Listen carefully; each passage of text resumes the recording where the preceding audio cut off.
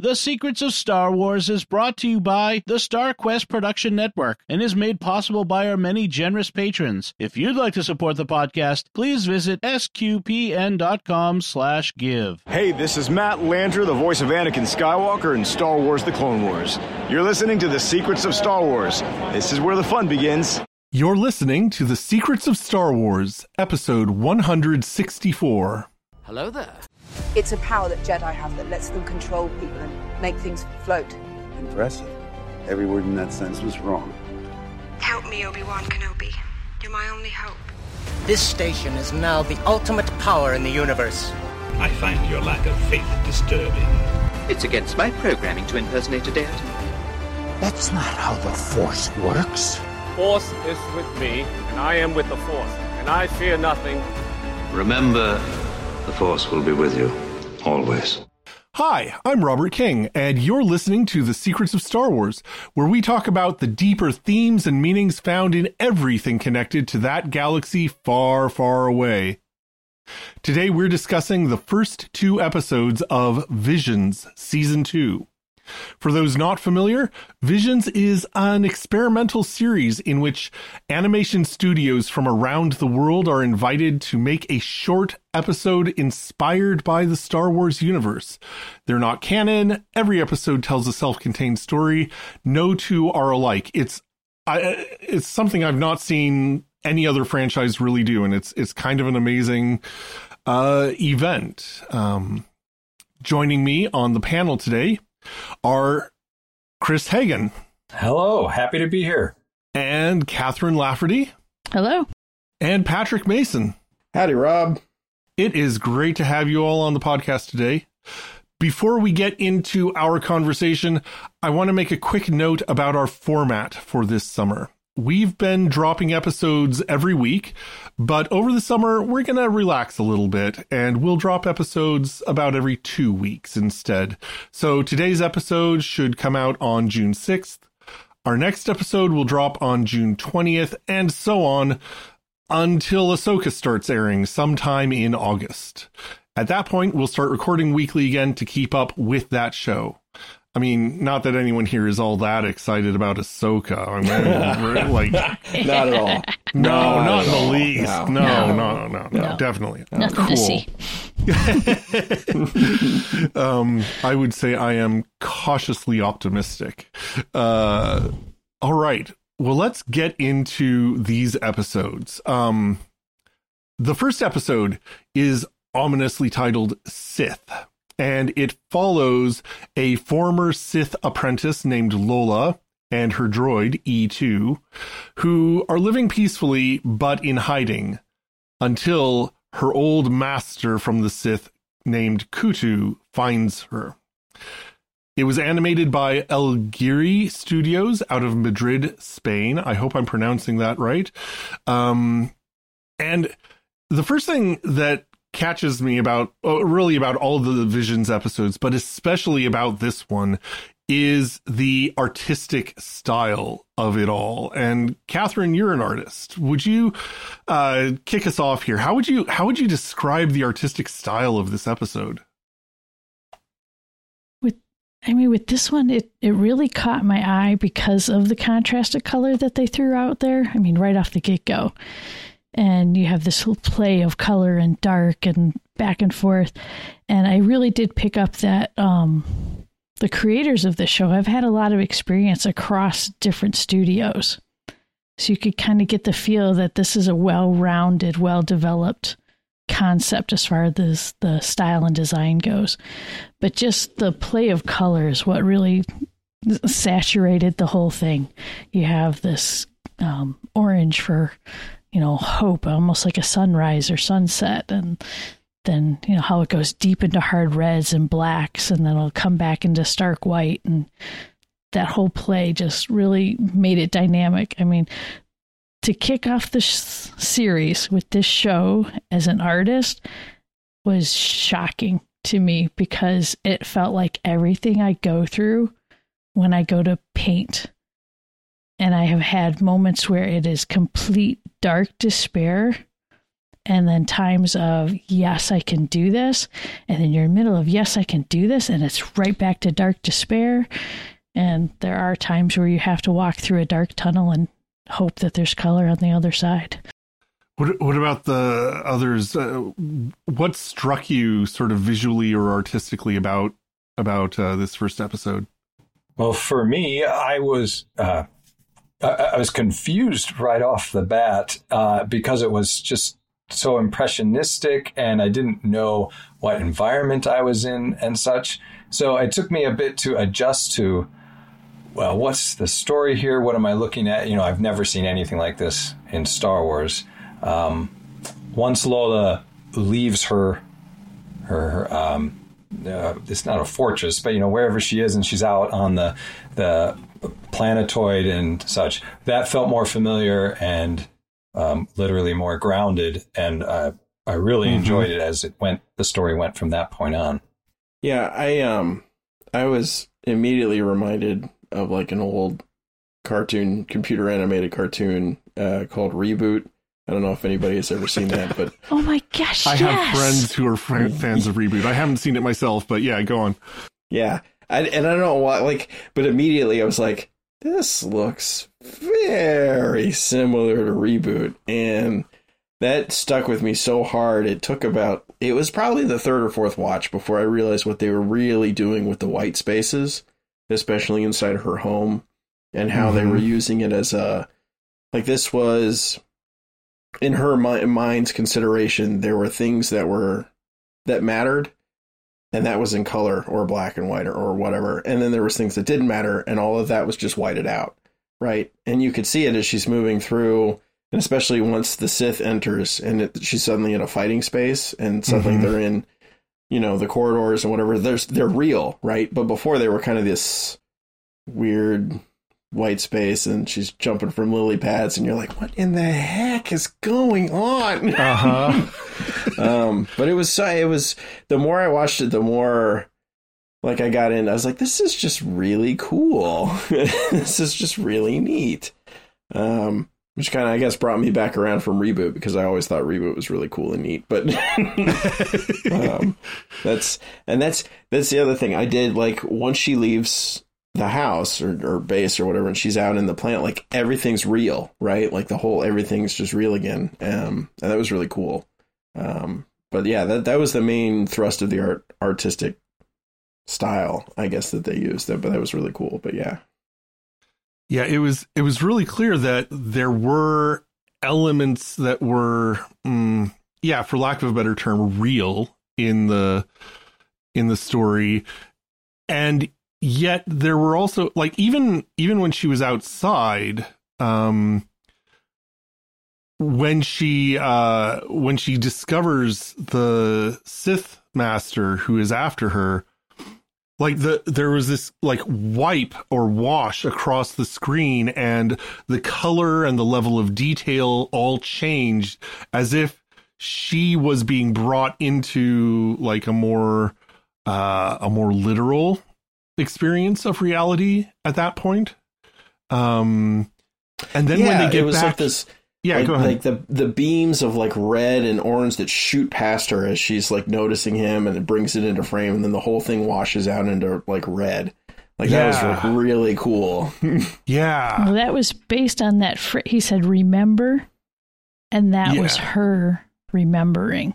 Yeah. That was her struggle. That was her fight to be free. And then all of a sudden it's darkness and red and terror. So, yeah, but then she when was right back in the run. Yeah, when he follows her back into the ship or the base or whatever it is, I guess the base,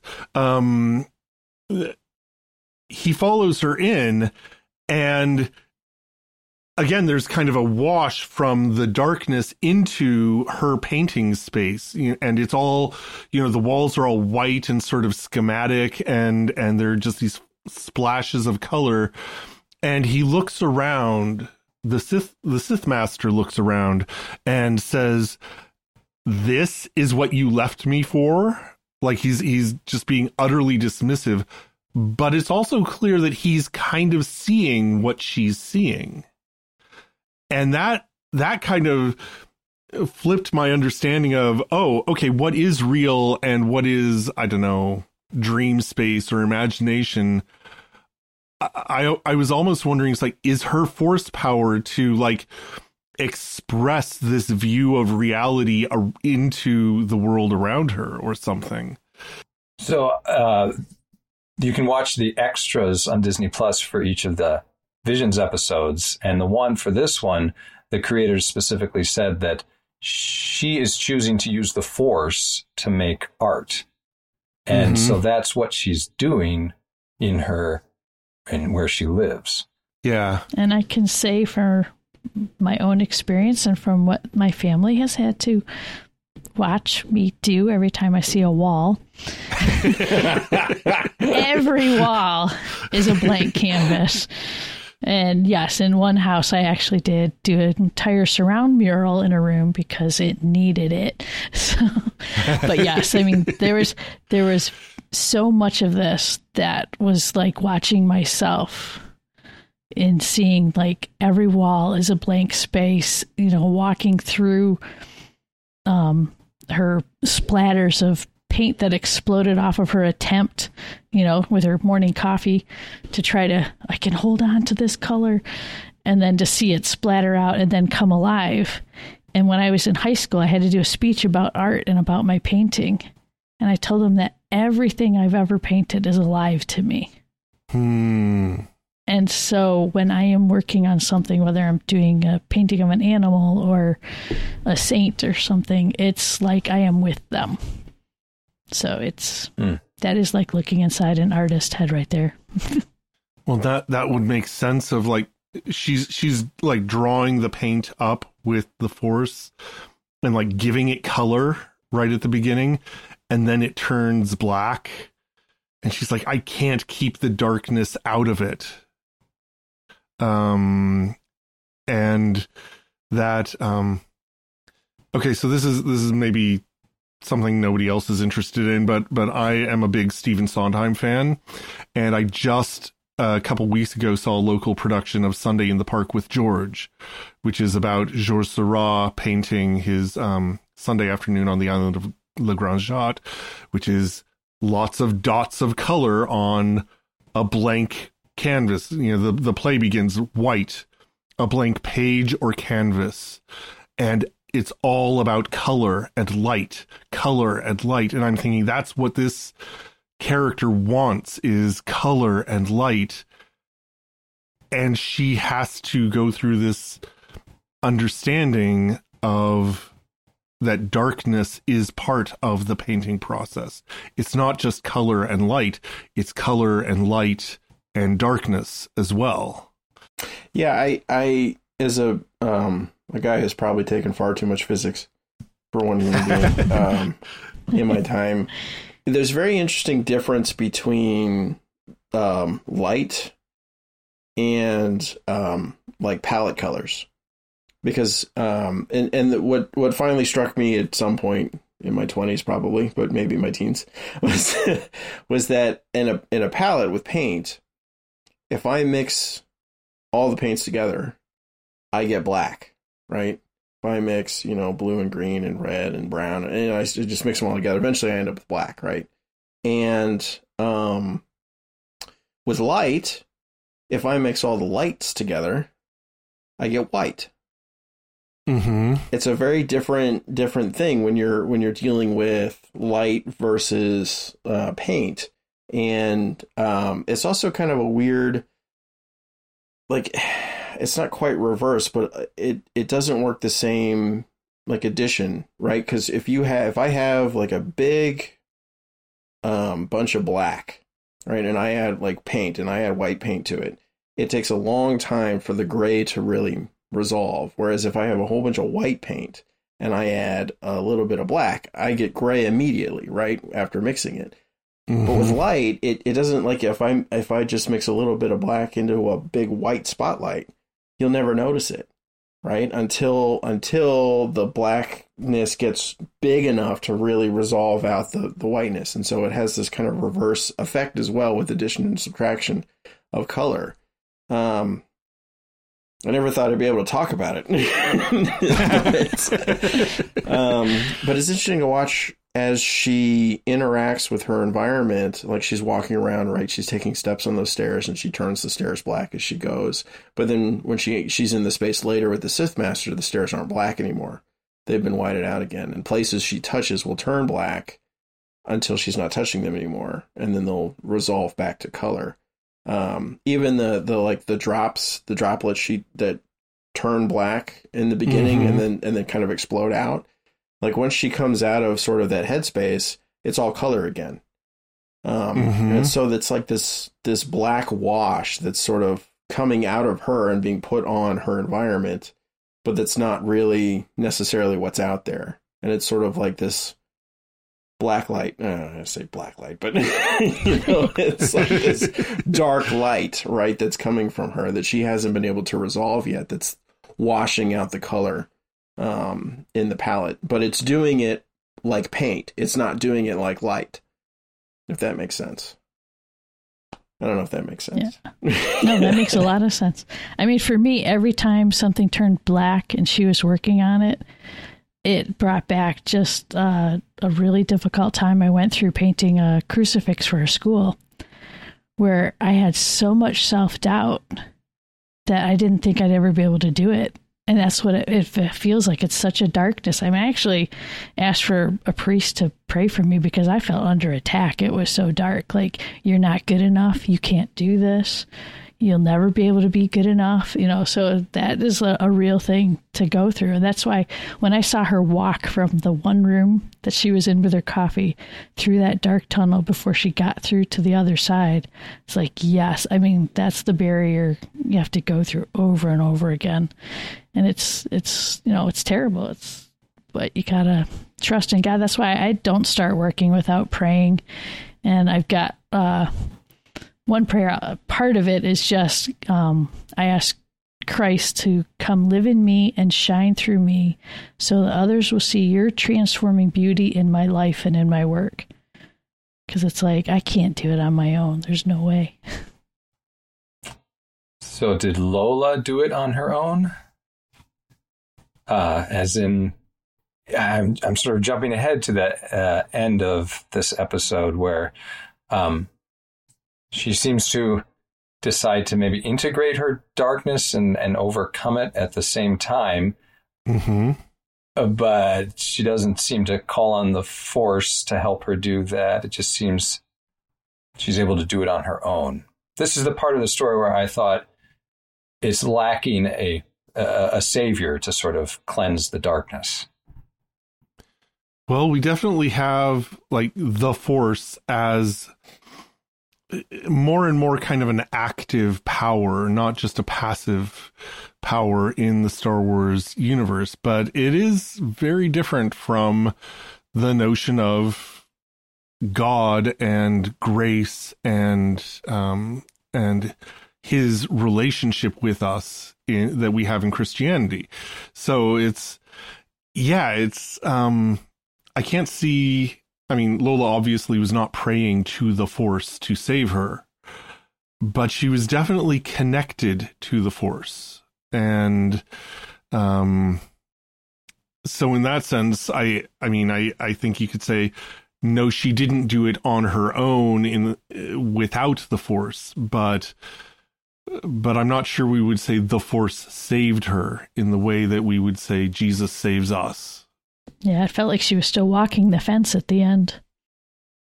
Right. Yeah, it doesn't seem like it didn't seem like it mattered to her, light or dark. It was, I've got my own path now. And wherever I am in that path, and it seemed more like at the personal, end, you mean? Yeah, exactly. Like, yeah. She, I've got my own. I think she literally says that. I've got my own path or way, or, But yeah, she there's the resolution that occurs is her integrating the darkness into herself, which you got to ask yourself, okay, what does that mean? her going forward? Well, I think this is one of the things that Star Wars as a fictional universe is still kind of struggling with. because there's definitely the idea of balance that is huge in the Star Wars universe. And a lot of people take that to mean a balance between light and dark. And there's that whole sort of psychological underpinning of Star Wars that talks about, the idea of needing to integrate the shadow into the self in order to find, who you truly are and to heal your wounds. But then there's also the kind of moral aspect of the light and the dark, that the light side is good and darkness is evil. The dark side is anger and suffering and unlimited power. And I'm not sure those things really reconcile well, like across the Star Wars universe.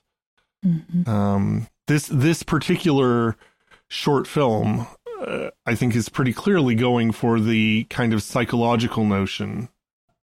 I don't know. I guess as a Christian, as a Catholic, I would say, well, the truth in that is that we do need to accept our limitations and our fears and our, even our faults, our past sins, and offer those to God. But I don't know if we would say we seek to integrate them into ourselves. Like, it's like, I want to make my sin part of myself more fully or something. No, it's something that we bring to God for healing. Indeed. Yeah, it almost missed that Baroque feeling of the light piercing through the dark. That's what I was waiting for. I wanted to see the light piercing through the dark. The one redeeming thing was the work that she was trying to paint was a premonition of what was going to happen. So it was her hand with her lightsaber in front of her master's face. And it was strange because I'm like, she's obsessing over him. She's still stuck in the trap. And if you notice, there was a spider web on her bed in the black that exploded out from her nightmares.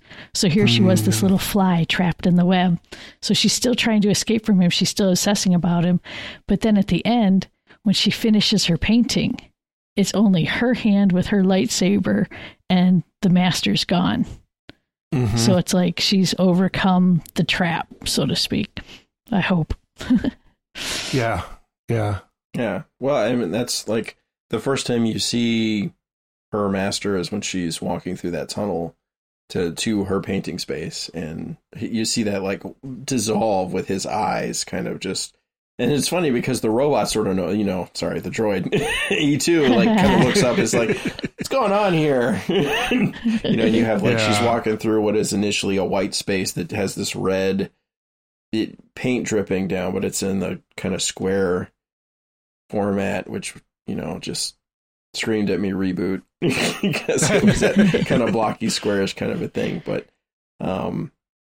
and right, like the big thing like that really integrates her is like she's got the yellow lightsaber and then suddenly the red lightsaber coming out the other side, and then she's able to defeat the master, and then you get kind of the haunting words, you've done well, my apprentice, you're going to be the master now. Yeah. And she accepts the term master even as she rejects Sith. Yeah. I wonder what Yoda would say about this. Once you go down that dark side, forever will it dominate your destiny. Mm-hmm. I've actually thought a lot about that. I've had some dark places in my own life, and it's like, can I ever find forgiveness for some of the sins that I've committed, for some of the things that I've done? And it's like, dominate your destiny is not the same as control your options or force you to be dark for the rest of your life. It's like, just that will always be a part of, who I am, who Lola is, who any of us are. But it's also something that we can use as, experience to build upon and turn toward the greater and greater light. And I don't know, in the end, I think that's my hope for Lola. At Mass this morning, we had a baptism, and so we had the renewal of baptismal promises instead of the creed. And it's, it's basically the creed, but before you get to the creed, there's that challenge at the beginning. Do you reject Satan and all of his works and all of his empty promises? And I do. Yeah. We had a baptism this morning too. Yeah. And it strikes me that, this is, when we talk about conversion as Christians, we're talking about a movement away from sin and toward God, toward love, toward Christ. And so this very much struck me as, okay, this is her absolute turn away from the Sith. I am not a Sith. I reject the Sith. And maybe there's a path of deeper and ongoing conversion ahead of her. Well, they had that nice trinity at the end of blue, red, and yellow. That was like the last thing they ended on. It was like, okay, they brought it back to the primary colors. She's got a new beginning. Let's see if she can stick to the light. And a sweet new ship. Yeah. Well, and that was... I don't know if I like that ship. That was something that struck me as like really cool. I'm going to keep saying the word cool, aren't I? So, but in the beginning, her base is the place where you have that kind of white washout and the coloration of the stuff she is really just focusing on, the stuff she is kind of making real or making present, and that whole the lily pad space with the door and everything, and you see like quote unquote the real world version of it, which is just a hallway that kind of looks like a ship's hallway, and where she's fighting the Sith Lord, and then like she brings him into her space via the Force, I'm guessing, and all of that's going on inside of her. But when she's outside of that, the scenes that take place outside of that, it's all like everything's painted, right? The whole landscape is painted. The starscape is painted. There's moons and suns and everything. And that changes, but it never goes white until the end, where she's declared herself the master. And then as she's flying off, you see it all swirls out into white and goes to the primary colors. Like she is now able to bring that view of things into the wider world and not just in her little base. That's what I took out of that. I don't know. Maybe it was just awesome. I know. That's the goal of Catholic artists, to take that beauty out into the world and change the world, to uplift culture through the beauty. So maybe that's a goal. Yeah. How about you, Chris? Any final thoughts on Sith as an episode? The character design of the Sith Lord, I really dug. He was nice and scary. I usually watch Star Wars with some of my children, and my 6-year-old was appropriately kind of about it. Not in a scarring way, just he's a scary guy. Another thought is that evil is more fascinating than good, and the first 2 episodes we're going to be talking about are about Sith, and it is fascinating to hear about how these evil people try to manipulate, hold on to control, and such. And it leaves me hoping that Lola does meet a Jedi somewhere along the way to help further her path. Yeah, it's. I do think it ultimately is an episode that ends in hope, which is maybe a good chance to switch gears and move on to the next episode, which, as you said, also talks about the Sith or involves the Sith, but not in quite so obvious a way. So the second episode of Visions of season 2 is called Screecher's Reach. It's animated by Cartoon Saloon, which is the Irish studio, maybe best known for Secret of the Kells or Song of the Sea. It follows a young girl named Doll who works in an industrial workhouse of some sort, but she wants out. She wants another life. She follows the promptings of a medallion to go face the ghost of Screecher's Reach. And she has 3 friends who follow her as she goes off to confront this ghost.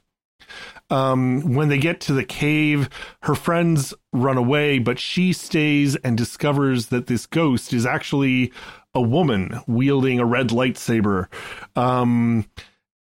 and with a painfully powerful voice. And it seems to prompt Doll to discover her own force powers in order to defeat her. She claims the red lightsaber as her own, and through the medallion contacts a presence a woman who comes down in a ship and invites Doll to go with her, but only Doll.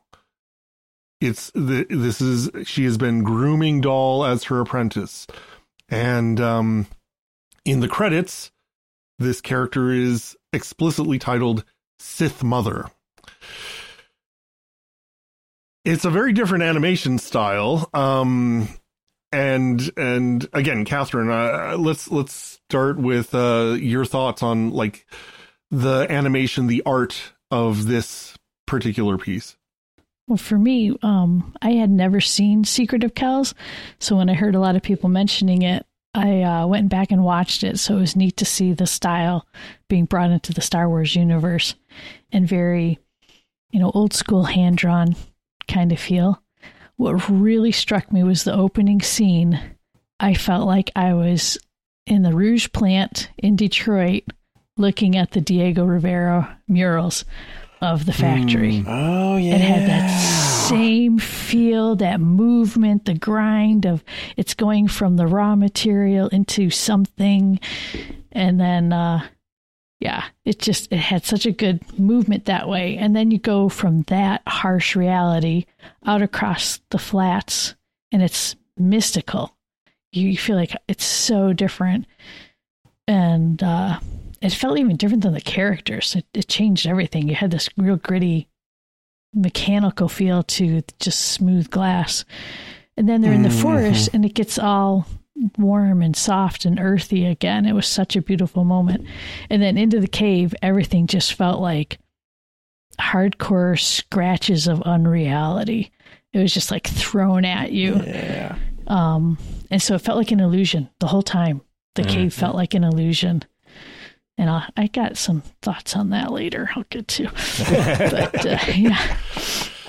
But then to end with the Sith Mother trying to look like this angel from heaven, I was like, I think I mentioned it to a friend once. That felt like, here, little girl, you want some candy? Come in my car. I did not like that.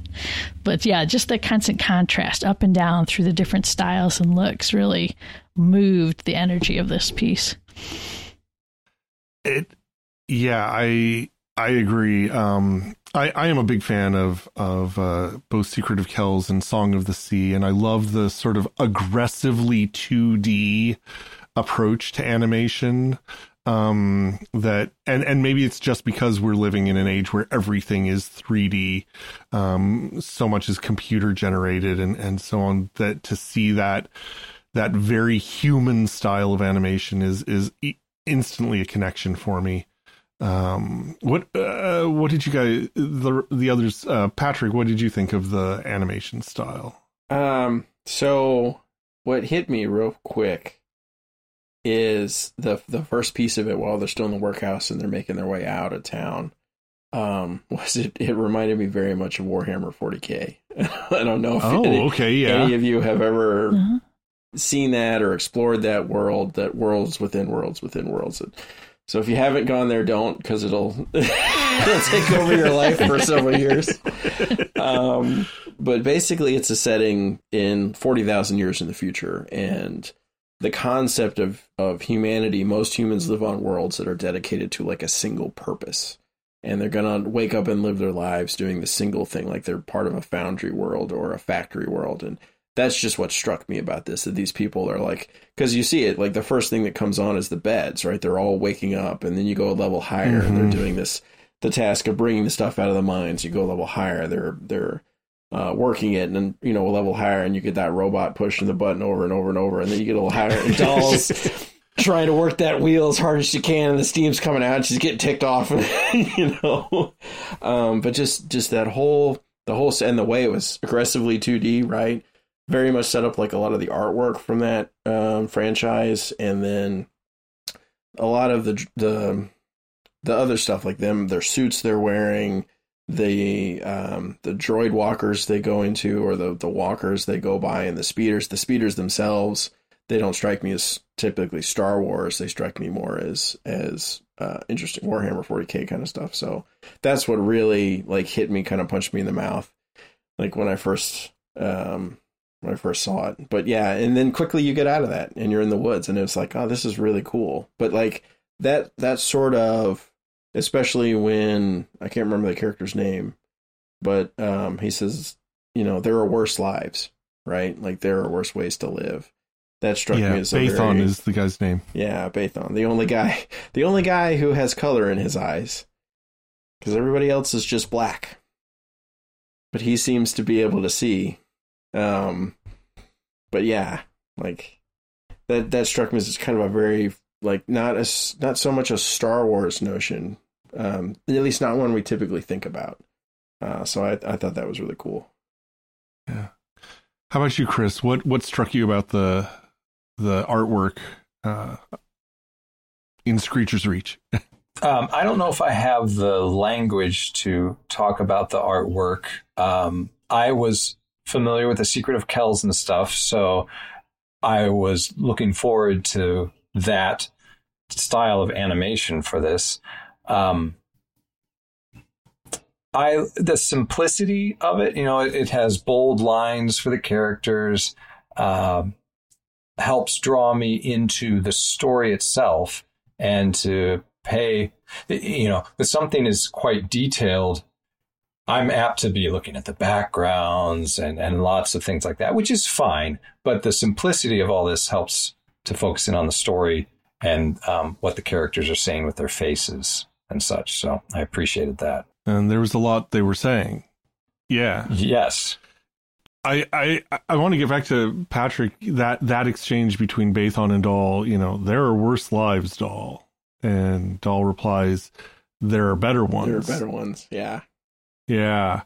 And that just struck me as like the deep conundrum of this whole episode, the story that they were all trying to deal with. And I don't know what I keep putting myself kind of in each of the characters' places and say, what would I do in that spot? What would I do? And you know, Bathon is clearly the voice of, you know, this is what we have. We just have to do the best with what we have. But Doll has always wanted something more. I would say Bathon and the other two, for them, it's enough that the four of them are a group. You know, there are worse lives, but we're here together. And Doll is not satisfied with them as a group, at least in the way she plays out her quest to go to the cave and such.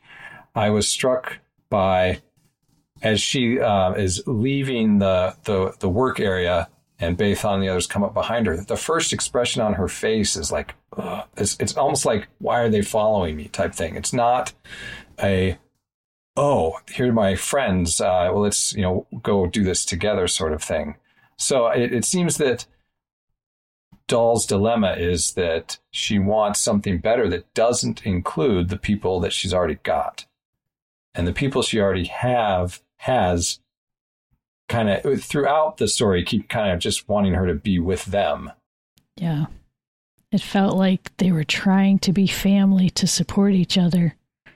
And actually the characters, I'm like, why do they look so familiar? It was this third time I watched it that I was like, this is The Incredibles.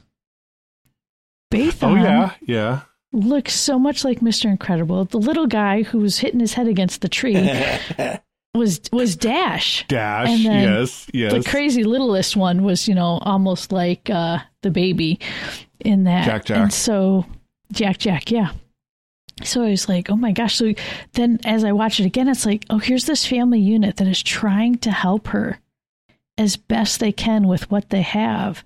And you could tell she's totally zoned out, doesn't want to see it. It wasn't until they finally got her to smile at the campfire that you could see it in Bathon's face. He felt like, I've done something for her. I've taken care of her. I've done what I wanted to do. And I have to say, going back to the beginning, watching her struggle with that wheel, I felt like her anger and frustration caused the failure. That buildup of red, it almost felt like a little bit of dark side just oozing out of her. Like, I'm getting out of here. Yeah. Oh, that's good. And it's the it's our Jack analog, or whose name is Kina.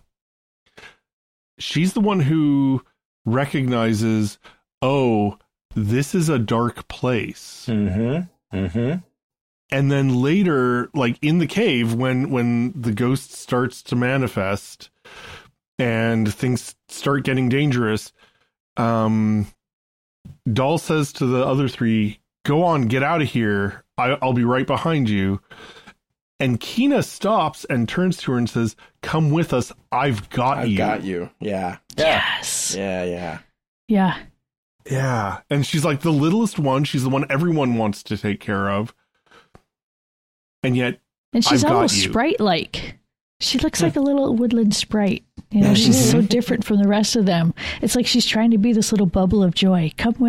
You'll be okay. Come with us. Yeah, it took it was probably the third or fourth time I watched it that I realized just how determined Doll was to do this thing and get where she was going. I think the first and maybe second time I watched it, it sort of felt like she was stumbling forward, or that, this was just part of a thing. And then it really sunk into me after I stopped paying attention to the backgrounds so much that I was like, oh wait, no, she is driving this. This is a goal, a full blown quest thing that she is on. And the fact that Bathon gets her to smile, even, because she's always got this sort of dour, determined face on.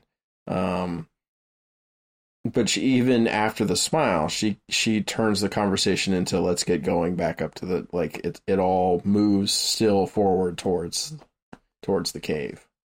Yeah. And that cave is absolutely terrifying. It's on your mind. Especially once the screeching starts. Oh my gosh. The actual physical hair-raising moments. Oh, yes. Yeah. Oh, fantastic.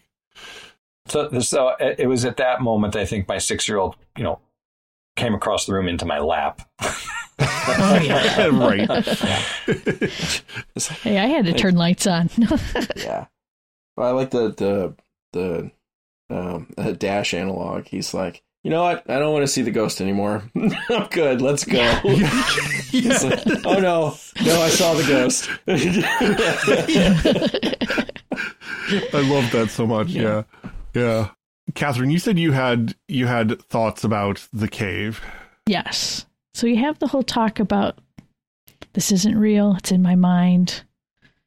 And it does feel like an illusion when she first sees the ghost, because of the way it's all so scribbly. Everything just seems like it's an unfinished work. Right. It's not distinct. Yeah, not distinct at all. Then you have her, crushing this poor being under the rock.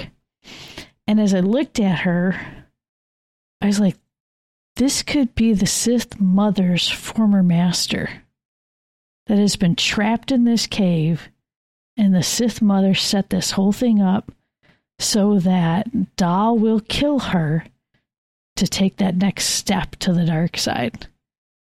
Because here, she killed a creature that was trapped and dying anyway. And it was kind of like, wow, it felt like she was being drawn into a trap. I'm going to get her to kill, and then she's mine. This is a theme in Star Wars from the beginning. Strike me down and your journey to the dark side will be complete. It's I don't know, you did do that right. Journey to the dark side will be complete. It's more guttural. Sorry. I was waiting for a little stone to go. Light in kill her. Yeah. Catherine, you were talking about her being trapped, and I, as the viewer, felt trapped in the sense that my first time watching this, I was thinking this is a story about the light side, and that she's in there to go do, kind of slay the dragon sort of thing for everybody in this cave. So I fell for the trap, and even at the end, when the Sith Mother appears, I'm like, this does not quite feel right, because I thought it was a good being that was coming. And at the end, I was like, okay, she had the Sith eyes, though. But anyway, up until that point, I was lured into the trap and kind of fell for it. Yeah. I don't know if anybody else had a similar experience. The shape of the stone that she pulled down was the key for me, because as it was moving forward, it looked just like a Star Destroyer coming in and over a planet. Okay. And so I was like, oh, you could just feel she was like bringing the darkness. She wasn't just trying to get out. She was drawing this darkness to herself. Yeah, that's how I saw it anyway. That's cool. Yeah. I think that's like the whole point of this episode is like how alluring the darkness can be and how reasonable our reasons for choosing the dark can be.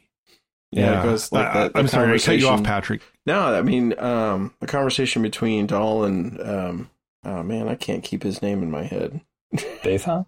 Bathon. Yeah. Like when she's, she says, or he tells her, if you've got a chance at it and you really want to take it, do it and don't look back, right? And then that gets replayed in front of the Sith Mother. And you can tell at that point, Bathon's like, this isn't really what I meant, but I can't go back on those words at the same time. And I'm going to acquiesce to what's going on, but it's like, it's that draw that Dahl has to, I want something more. It's just a very human draw, right? Like I as a recently turning 40 and going through my existential crisis as a newly minted 40-year-old. Check that off your list. Don't worry, you'll never have any other existential crises.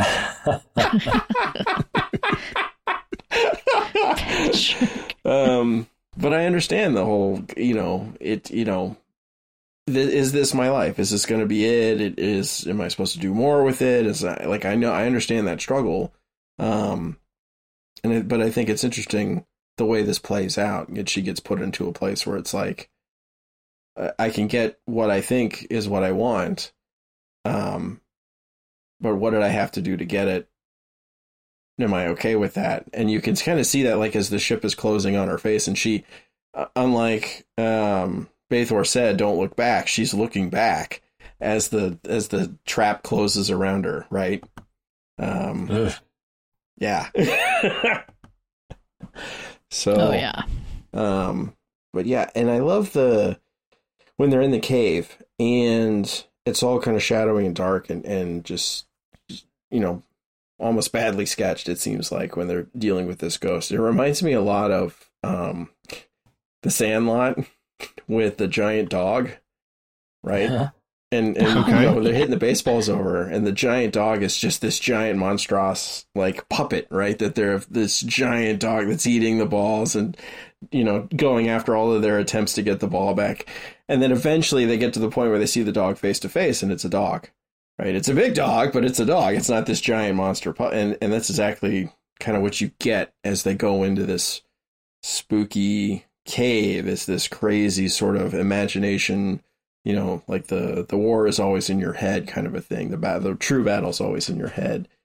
And then eventually, after the cave kind of caves in, and she sees and it's a house, like effectively a house, right? Like you can see the bed, you can see like, earthenware stuff, and this person that was living here who was not doing anything necessarily evil, right? She tries to scare people off by screaming at them, and really only resorts to the lightsaber when she can't get rid of this little girl who's invading her space. Right. Yeah. What if she's scaring people off so that they won't kill her, so that they won't become Sith? I don't know. I mean, yeah, the question of who is this ghost it's not answered in any way. She does have a red lightsaber, so at least we kind of know what side she's on. Or at least was on. Yeah. Mm. Well, if you're going to switch sides, you shouldn't leave your red lightsaber around. You should purge, or what is it when you purge the... Purify? Yeah, or purify it. Anyway. I hope that wasn't Lola. Oh, no. I mean, there are a lot of easy connections to make between these two episodes. I was actually thinking that Doll was kind of Lola's beginning. Yeah. Well, and the other thing we talk about, Lola wasn't praying to the Force, but Doll is. She's saying, "Give me strength, give me courage." And I thought she was talking to the medallion. The communication. Yeah. But she's praying to somebody. She's asking for, give me, and it starts with give me strength and courage. Yeah. I will walk with strength and courage, and then give me strength. And again, this is, a difference between the light and the dark is, the dark seeks power and the light seeks, knowledge and defense. Yeah. Wisdom. Never attack. So yeah. You see glimpses of the darkness. I really liked Bathon's light in the cave. Yeah. When that came on and having that pentagon-shaped light halo around it, and the way it kind of twinkled back and forth, it felt like, like that one star in the darkness. This is the one way where I'm trying to guide you to come back. Another aspect of the light in this story that I didn't pick up on my own, it was part of the extra on Disney Plus about this episode, was that when they're around the campfire, they're all in the light, including Doll. But then near the end of that, as she's sort of yearning for the stars, moves out of the light. And the light seems to be centered around this friend group again. And with Doll, with Bathon in the cave who's providing the light. And Doll's just going off on her own further into the darkness. Yeah, definitely not waiting for them. Yeah. Wait, we need to stick together. And she's like, no, this is my mission. And I get the sense that she doesn't want them with her because she knows at the very least that it's dangerous. But maybe also that she senses there's something not quite entirely good about this, and she wants to protect her friends from, it's like, it's okay for me to, I don't know, I'm thinking of like The Godfather or something. It's like, it's okay for this part of the family to engage in the criminal enterprises, but we want to keep at least one member of the family safe and pure and so on. And I wonder if she wants to keep the rest of her friend group safe and pure. Yeah, it's almost like she knew that it would just be taking them into a new prison. They had the prison of the workhouse, and going to that doesn't mean you're free. You're going to be trapped again. Yeah. All of Satan's empty promises. Mm-hmm. Yeah. Mm-hmm. I have a friend who says, the devil's greatest victory is to tempt you to betray your values and give you nothing in return. Yeah, and that ship coming down really did look like an angel of death kind of thing once she opened the doors and came out. Yeah, the physics of that ship are like even more impossible than normal in Star Wars. It's like a little wisp. Where does that staircase fit into that? Yeah. The animators pointed out that there's a stinger at the rear of it. So it presents as a flower, but there's a stinger thorn at the rear of it. Yeah. Okay, I can see that. Yeah. Yeah. We started talking a little bit about the overlap between these two episodes. Let's maybe just broaden the conversation generally to what is it that connects these episodes, and maybe what do we think about Visions season 2 altogether, or at least the Visions, or maybe even the whole Visions project. It's fun to see, people's different takes on it, but the connection with these two was really shocking at first, almost to the point where I was like, is the whole season going to be like this, where there's going to be this continual choice for darkness? It kind of made me feel sad. I was like, why are we continuing to incorporate the darkness as if it's okay? I haven't watched the other episodes yet for season 2. Ooh. I assume they're not all dark, but they are not. Okay.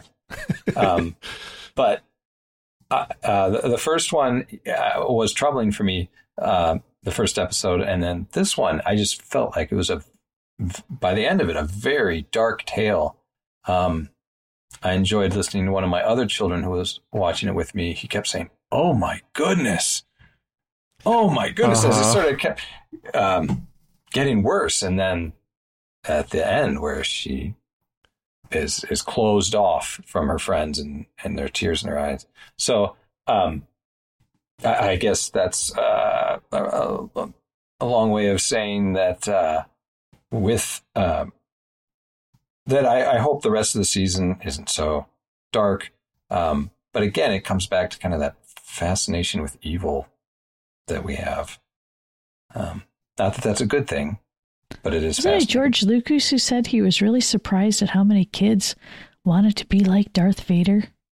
Oh, yeah. Honestly, I'm surprised still today. Yeah. Like, why don't you want to be like Luke? Why don't you want to be like the hero? Like, oh, Darth Vader, yay. Yeah, I think this is maybe why I started thinking of like Doll as the beginning and Lola as the end of like a bigger story. Because that, I mean, in a sense, that's the original trilogy. With Vader starting out as the villain and finding redemption at the end, with Luke, right? Looking for, looking for his power, his destiny, and using it to help others rather than to gain his own power. And you see that theme through a lot of Star Wars. In a sense, the Clone Wars is kind of trying to do what Screecher's Reach did, but extended over 7 seasons. Yeah, I don't know. Sith really surprised me in so many ways. You talk about the fascination with evil, but one of the things that I thought Sith did really well was show how fascinating good can be. And it, like, I was kicking myself, like, why did I never think of using the Force to do art? Right. I wish I could. Yeah. Make my job so much easier. I'll just stick with Jesus. So, yeah. Well, yeah. So much of the way the Force is presented, it's all about, the power to be able to move things or manipulate things. So the whole idea of using it to do something beautiful or creatively expressive. Yeah, why hasn't anybody thought of that before? I'm a canon junkie when it comes to Star Wars, and I have a hard time with anything that's not, part of canon. Like, what's the point? Why am I watching this? But something like this, where people can just do what they want, it opens up some ideas about how the Force could be used that hasn't ever been used in anything canon before that I know of. So there's a great value in having this sort of sandbox that these creatives can play in without it having to fit into the canon aspects of the story. Although I do like to try and place these episodes like, well, where would this fit, in the timeline or something like that. Did anyone think of Princess Leia when you heard the name Lola?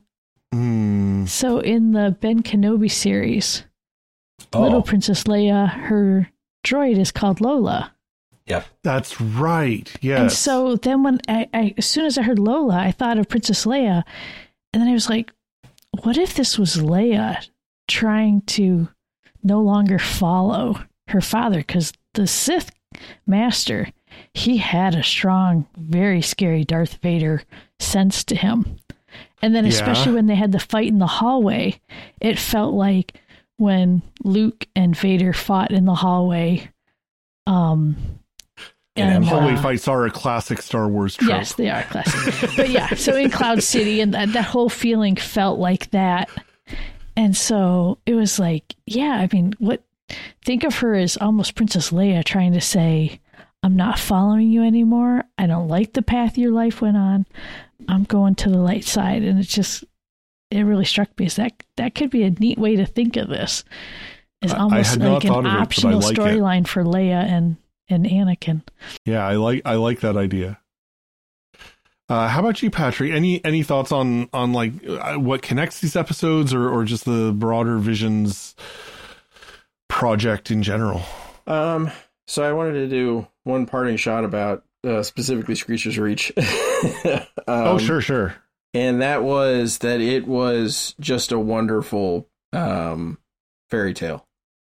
And not, kind of the modern last, 100 years or so fairy tale.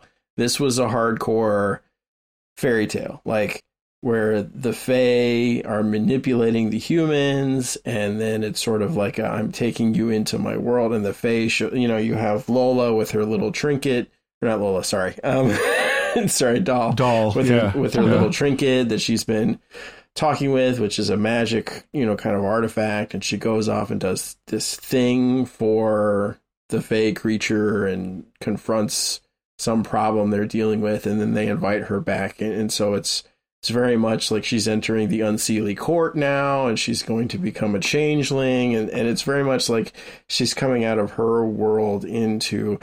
So like it being an Irish studio that did it, I'm like, that's exactly what they went into this with. Like we're going to make a fairy tale, like an old school Fae, don't trust the Fae, whatever you do kind of fairy tale in the Star Wars universe. And it was like the minute the Sith ship like hit and the door opened, and I was like, oh my gosh, this is amazing. So this is by far like my favorite. My Screecher's Reach was my favorite, being like somewhere between a half and a quarter Irish. It's up there. It's up there. Episode 3 is maybe my other favorite, but we'll have to wait till next week or a couple weeks to get there. For Visions in general, what I like about season 2 is the broad differences between the art styles.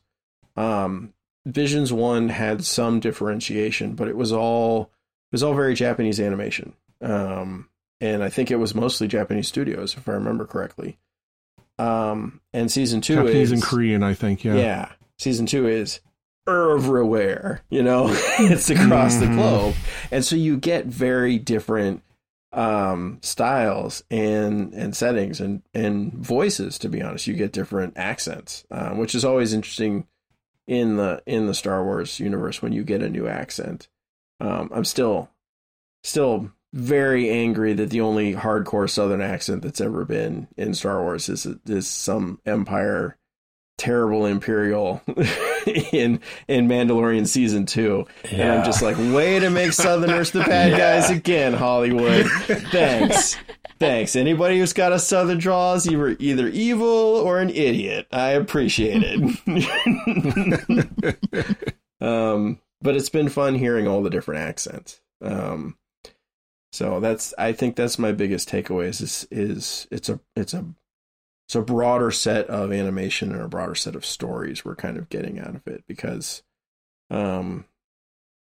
Japanese animation is awesome and Asian animation is amazing in a lot of ways, but it tends towards certain tropes. And there was definitely at least one Visions episode where you're like, okay, come on, guys. This is just so anime. Yeah, there was definitely a very consistent thread through most of the season 1 episodes. And despite the connections between these 2 episodes, there is not really a consistent thread that ties all of them together for season 2. Except, how cool is the Star Wars universe and how broad it is and how much there is to think about and talk about and so on. So yeah, no, I don't know. I really enjoyed both these episodes. I enjoyed the whole season, and I have really enjoyed talking with you guys about these first 2 episodes. We would love to hear your thoughts, dear listeners, as well.